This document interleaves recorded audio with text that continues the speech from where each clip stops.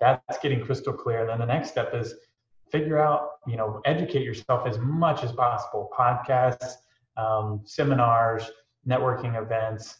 There's all kinds of stuff online. Like find mentors, find educational materials, and combining an actual, like someone mentor in your specific niche that you want to go into, and combining that with the education piece, and then just taking constant, massive action. A great book can totally challenge your conventional thinking and change your life for good. However, some of us just don't have the luxury of time of sitting down to read a book. But there are some instances in which we do have that time, and these are perfect times to learn. So we can learn while driving instead of jamming to the same music on the radio, or maybe at the gym. Well, now you can. Dwellynn has partnered with Amazon's Audible to give you, the Dwell listeners, a free book. Yes, a free book. So all you have to do is go to audibletrial.com/Dwellynn and download your free book. This will also be in the show notes. You can click on the link. And if you don't have a book in mind and you say, Ola, I don't actually know where to start with. Well, awesome, because I can tell you one to start with today. It's a quintessential classic. It's called Rich Dad, Poor Dad. So download Rich Dad, Poor Dad, and that would basically just take your mind on a different spin. Of course, I'm always open to hear from our Dwell listeners. So email me at ola@dwellynn.com, and then feel free to also give us a rating and review. This really helps us to rank better in iTunes. I can't wait to hear from you guys. Thank you so much. Thank you so much for joining us on the Dwellynn Show. I'm your host, Ola Dantes. I've got an incredible, legendary, monumental guest with us today. The man of the hour, Evan Holiday. Hey, Evan, how you doing, man? Good, man. I love that intro, and especially the monumental. I love it. Yeah, you got the plug, right? Yeah, I love that. Obviously, he's the host of the Monumental podcast. You've probably seen him on Facebook, Instagram, somewhere. All around great guy. I'm so happy to have you on the show, Evan. Yes, glad to be here, man. Yeah. So, of course, I know, a bit about you. Obviously, we met in person at the Best of a conference, obviously before COVID-19 and all that. I was just on your podcast. So definitely just kind of tell the listeners a little bit more about who Evan is, your journey and kind of what you're up to lately, actually. Yeah, definitely. So really my passion for real estate got started all the way back in college. I knew I wanted to have an impact on others, and I didn't know what that tool would be, or what that path would look like. And then I really just stumbled into real estate. I ended up working for a developer in college.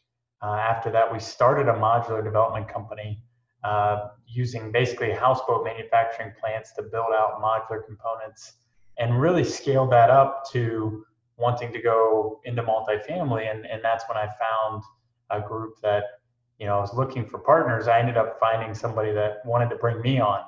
And from that experience, I ended up learning from one of the best workforce affordable housing developers in the country, and worked there for over 6 years and learned the ins and outs, and was able to close many deals and work with a lot of city leaders, and really just saw there, I was like, man, there is a real need for this, for workforce, for quality workforce and affordable housing, for families making a decent living. But really in today's age of rising rents and rising cost of living, they just couldn't find a good quality place to call home. And so there was just this gap, and that's what we were trying to fill. But then I saw an even greater need. I was like, well, even just building it is one thing, but then also empowering those residents and helping them live a better life, and working their way out of affordable housing. That is the ultimate goal. And that is why we started Holiday Ventures, with that goal in mind, of bringing together like-minded investors, like-minded city leaders and communities that all see this need for providing good quality affordable housing as a backbone of our economies and good quality cities, and ultimately helping our fellow residents and our community members by providing that housing. So that's kind of it in a nutshell. Yeah, I mean, that is amazing. I just love you. You've got so many nuggets there that I just kind of wanted to just kind of talk a little bit more about. So affordable housing, obviously that's close to our heart here at Dwelling as well. You know, you said you work with this developer. So I'm just kind of curious, do you think you have, like working with this developer for 6 years, would you say that has really helped you with kind of the multifamily stuff that you're doing today? Oh yeah, yeah, 100%. I mean, I do some coaching as well to help others get into multifamily, get into real estate, really just life coaching in general. And one thing I always make sure we cover is that it's really important that people think about mentorship not just as like a mentor mentee, like somebody you go up and meet for coffee. It can be learning day in day out at your 9 to 5 at your job. And I think that there's this entrepreneurial aspect of actually working for somebody else. Because when I was there, I mean, the things I learned there were just game changers for me as a leader, as an entrepreneur, and as a real estate developer and investor. Because the things I learned there, I basically learned from guys that had been in the business a total of like over 100 years, combined between the leadership of the company. And I was right down the hall from them. And then, within 2 years, I was actually running my own deals. I was running two whole states. I was running Tennessee and Louisiana for the company. I mean, that is not opportunities that you can scale up to that quickly on your own. So that's why I always encourage people, reconsider opportunities if they are a stepping stone to your future or ultimate goal. If they can help you get there more quickly, then it's hands down a phenomenal opportunity to be able to learn intimately from a great mentor like that. So typically, right, most, syndicators, or maybe not most, but a large, proportion of syndicators start small, right? You buy a duplex, you buy a triplex, just to kind of get your feet wet, you understand a little bit of the game before you kind of scale up. So you took a different approach, which is, kind of running, bigger deals, kind of being insulated by your company and obviously all that experience. So if there's somebody listening to this and thinking, well, I want to get into real estate, specifically multifamily, what would be your thoughts in terms of, how you think the best way to think somebody should get into that business? Because of just the sheer complexity that comes with multifamily, as you already know. Yeah, definitely. I would say the first thing is everybody's different. Everybody is going to have different goals and objectives and aspirations, in where they're wanting to head with their real estate business. And so I think starting with that in mind, I always encourage my students to like hone in on what their goal is. Like, where are they wanting to be? Where do they see themselves in 5 years from now? And really getting vivid about that vision. There's actually a book, Vivid Vision. Brandon Turner always recommends it. So I ended up reading it, and I believe it wholeheartedly. That's one of the things I've been doing, and I've been coaching, but I didn't realize there was already a book about it. But Vivid Vision, he just talks about, he's like, you really have to get detailed in the way you see your future life and your future version of yourself. Because unless you believe it, then it's never going to happen. So ultimately, to believe it, you need to see it, and you need to feel it and touch it and breathe it and have that embodiment of who that future version of yourself is. So I think that is step one, is figuring out where you're going and why you want to get there. What is your motivation? And get crystal clear on that. A lot of people don't spend enough time in that, and that's like step one. That's getting crystal clear. And then the next step is figure out, educate yourself as much as possible. Podcasts, seminars, networking events. There's all kinds of stuff online. Like, find mentors, find educational materials, and combining an actual, like, someone mentor in your specific niche that you want to go into, and combining that with the education piece, and then just taking constant massive action. I think those are really the three steps to get into real estate. But I think there's so many different paths. Like, you can work for somebody, you can start your own venture, you can JV. There's really 100 different ways to skin the cat. So now with all of the ventures, just kind of just explain to our listeners how the company is broken down. Are you guys doing some acquisition? Are you guys doing some development? How's the company structured and what kind of deals are you guys pursuing? Yeah, definitely. So we are mainly a development company. So that's where a lot of my experience has been. I've done over 1,300 units, multifamily development, specifically within the public-private partnership. We're doing workforce and affordable. We're partnering with the cities, states, and figuring out how we can have their help to fund it in return for providing something that their city desperately needs at a good price point. So that's probably 70% of our work. And we're working in major metros throughout the Southeast. We're based here in Nashville, but we look for cities that have a growing population and a growing need for affordable housing, and nobody or not very many people are able to actually provide what is really needed by a community. And then we also, about 30%, we do acquisitions where we are buying. So we're currently going through and buying portfolios or deals, single assets where there is some affordability or workforce component to it. And we do other things as well. I mean, we do land entitlements where we will basically entitle a land site and then find a different developer that's maybe not our strong suit. Like we're working on a Class A development site. That's not what we do, but we know that there's value in the land. So those are side projects. So if there's somebody listening to us and they're thinking of getting into real estate, obviously we're now at Dwellynn really thinking about kind of the same thing. Actually, I didn't realize until we talked, right, the previous time we met, right, that we're kind of doing something similar, actually, if not the same. So if somebody's listening and thinking, I want to go be a developer, right? Of course, development is a different game, and it takes 2-3 years, and obviously pursuit cost, from kind of land all the way to planning, coalescing with the city. It's just very complicated, right? That people might not really take into consideration. Would you advise someone to start out as a developer? And what are your thoughts on I would say if you want to get into development, I would say start out with either acquisitions on your own or partnering with others or doing the syndication route or finding a mentor that you can work very closely with in development. Or the third option is working for a developer. I think those are the three best ways. I don't think you can jump in.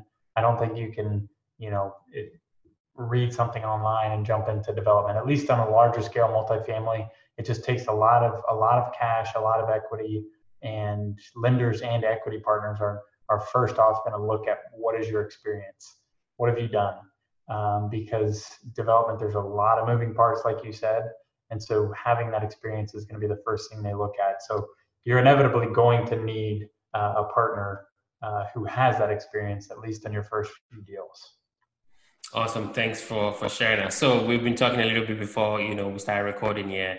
Of course, COVID-19, and we're kind of seeing, hopefully we're kind of getting towards the end of COVID-19. The economy is slowly, gradually picking up.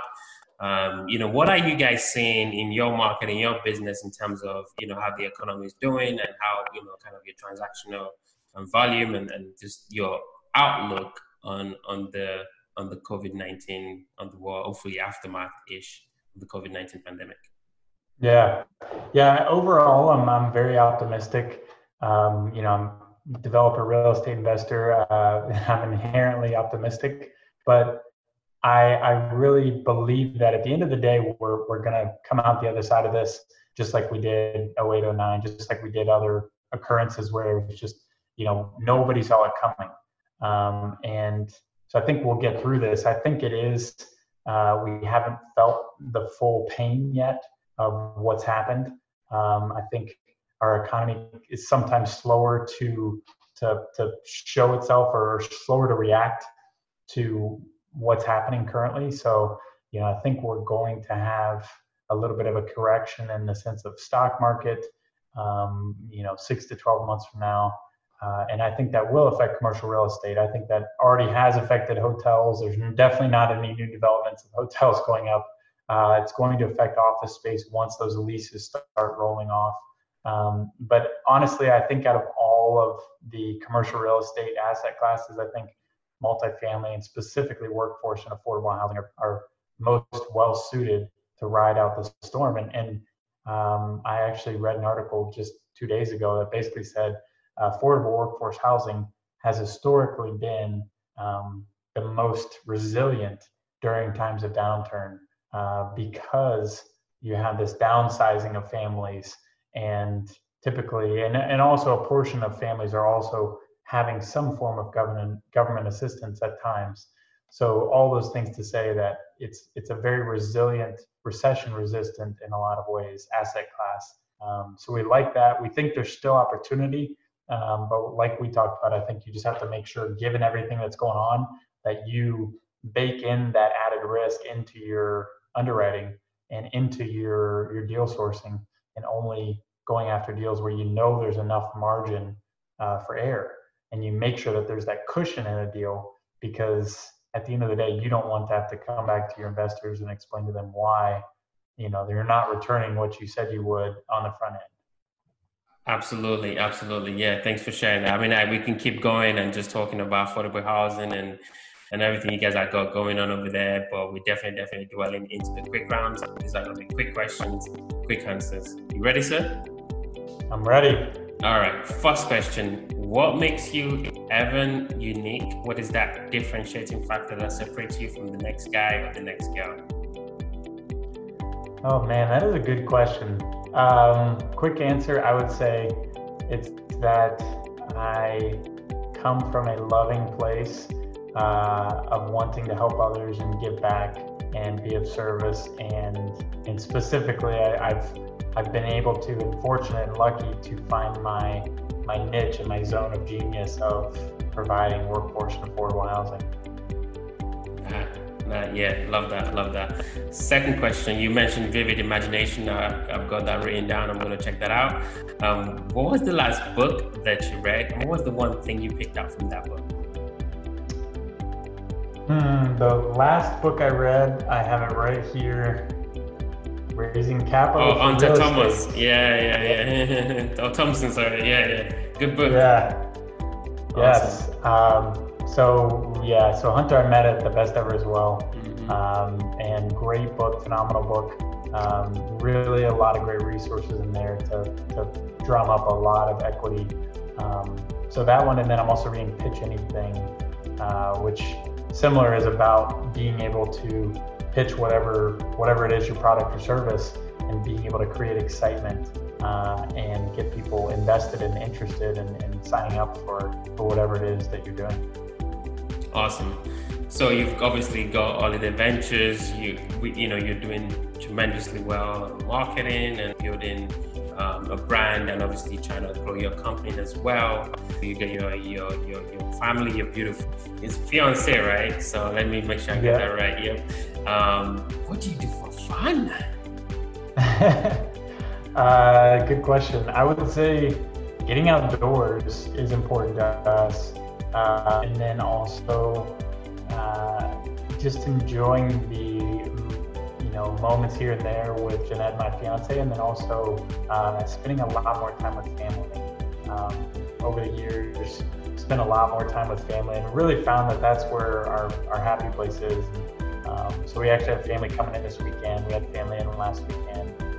And then lastly, I would say spending time on the lake, going water skiing, going mountain biking, whatever it is. I love being outdoors and being active. Evan, thank you so much. If somebody is listening to this and thinking, well, I like this Evan guy, I want to get connected with Evan, maybe get on your coaching program, how can folks reach out to you, get connected with you, get to know you better? Yes, definitely. The best way to connect with me is either my email, evan@evanholliday.com. Holiday is HOLLADAY. And then Instagram, of course, Evan Holliday. And then finally, our website is holidayventures.com. And then if they want to check out the podcast, it's Monumental Podcast. fantastic podcast. Evan, I appreciate you. Thank you so much for coming on the show. Yes. Thank you, Olin. You may have heard the phrase, there are 1,000 ways to make $1,000 in real estate. Well, now you can actually tune into the world's longest running daily real estate investing podcast with over 1,000, believe it, or 1,000 podcasts and still going. The best real estate investing advice ever show is hosted by a very good friend of mine, Joe Fellas. Joe talks to influential thought leaders. We share the best advice ever with none of the fluff. You've got to check this stuff out. So listen and subscribe at bestevershow.com. That's bestevershow.com.